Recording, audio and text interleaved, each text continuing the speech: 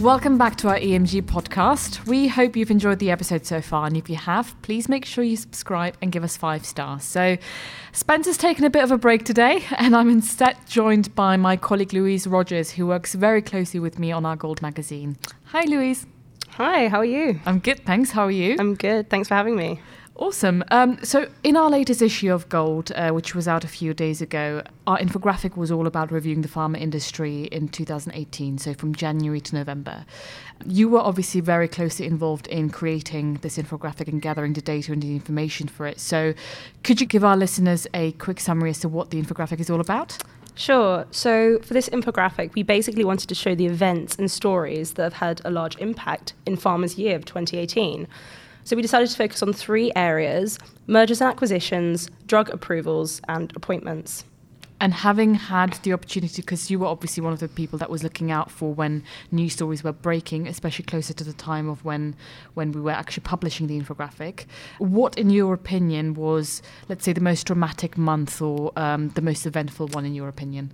The most dramatic month, you know what, May stands out to me. After a lot of back and forth, Takeda agreed to buy Shire for a huge $62 billion, the largest deal of 2018, I believe I'm correct in saying. And it was also the month that Novartis scored their second FDA approval for CAR T-cell therapy Chimera for the treatment of large B-cell lymphoma. And then it got approved in late August, I believe, by the European Commission.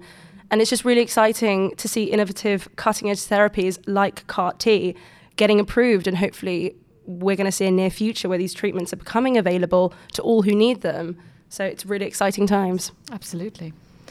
And what about you, Sen? Was there a particular month that stood out to you the most, you found most interesting? So there isn't a particular month which I would say has been very dramatic. But when you look at our infographic, you will see that April has had the most events. So there have been the most appointments, there have been the most drug approvals, etc. So you'd automatically think, April was a busy month for the pharma industry.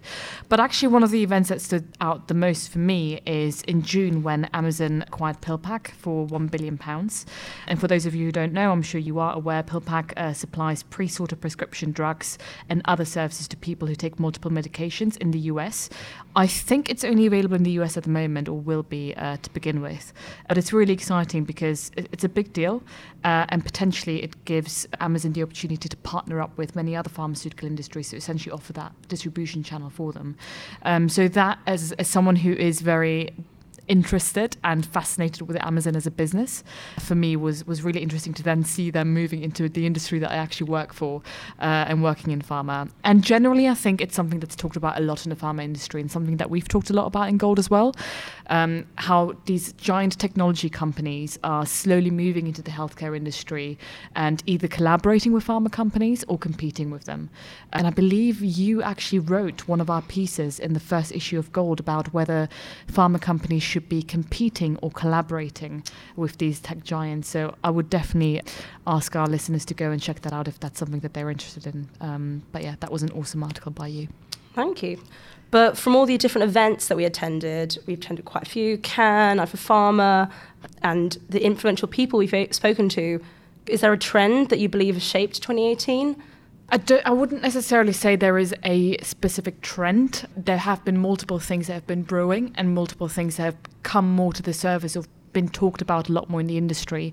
I think it would be rude for me not to mention patient centricity, because not only do we talk about it a lot, but all of the events that we have gone to this year have also really focused on that quite a lot. And again, I would definitely ask our listeners to go and check out our most recent issue where we've interviewed Lola Wolf, where we've got an article in there about patient centricity as well. So that is certainly something that will continue to become a prime focus. Other than patient centricity, one of the things that I've noticed a lot, and again, this hasn't really been talked about actually a lot in the events, but something that we've noticed a lot with speaking to individuals directly, is this focus in pharma whereby they're now open to recruiting more people outside of the industry. And I think one of the most recent examples that comes to my mind is Ian McKay, who was previously at HSBC and who's now been appointed as the Chief Financial Officer at GSK. So things like that have certainly taken shape more so over the last last year. Not that that wasn't the case before, but I think it's happening more so now with more senior boardroom types of positions as well. So generally talent as a topic has certainly been something that has been an ongoing trend throughout this year, recruiting people outside of the industry into the industry as well to give a different perspective and bring this new flair into pharma. So yeah, those would be the two main, I guess, trends that I've noticed myself over the last year, really. So yeah, but what about you? What would you say has been your main takeaway for 2018? I think the main takeaway for me is it really is about the people who are making these things happen, changing lives, disrupting the industry. Mm-hmm. And I think here at EMG, we're really lucky to have met some of these individuals and, spoken to them, listened to their life stories. That's really been my takeaway, and I hope that 2019 will see the same. And one slightly different question off the back of that then, because you have been one of those people who's been leading those interviews and conducting those interviews and arranging them. And I know we don't do favourites because all of the interviews that we've ever done are absolutely amazing. But if there is one that stood out to you, which one would you say it was? Do you know what? It was probably in our second issue when I had the pleasure of interviewing Geeta Arbol, the CEO and president of Leo Pharma. Just the work she's done, how she's embedded patient centricity through her whole organisation, and it just resonates. So when she's up on stage, she's just really inspiring and such a great leader. And similar to you, she's Danish. So of course, yeah. That helped. She is Danish. So fantastic. Thank you for joining me today, Louise. I know it was quite short notice, but it was great to have you on board and talk about the infographic that we so closely worked on. Oh, it was no problem. It was a pleasure. So thanks for having me. Absolutely. And tune in again next week where we'll be discussing more things to do with pharma.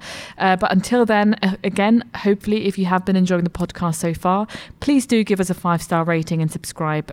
It really does help us. And again, if you do have any feedback or any other areas that you'd like us to cover and talk about, do get in touch. In the meantime, if you haven't already seen our latest issue of Gold, please subscribe on www.emg-gold.com.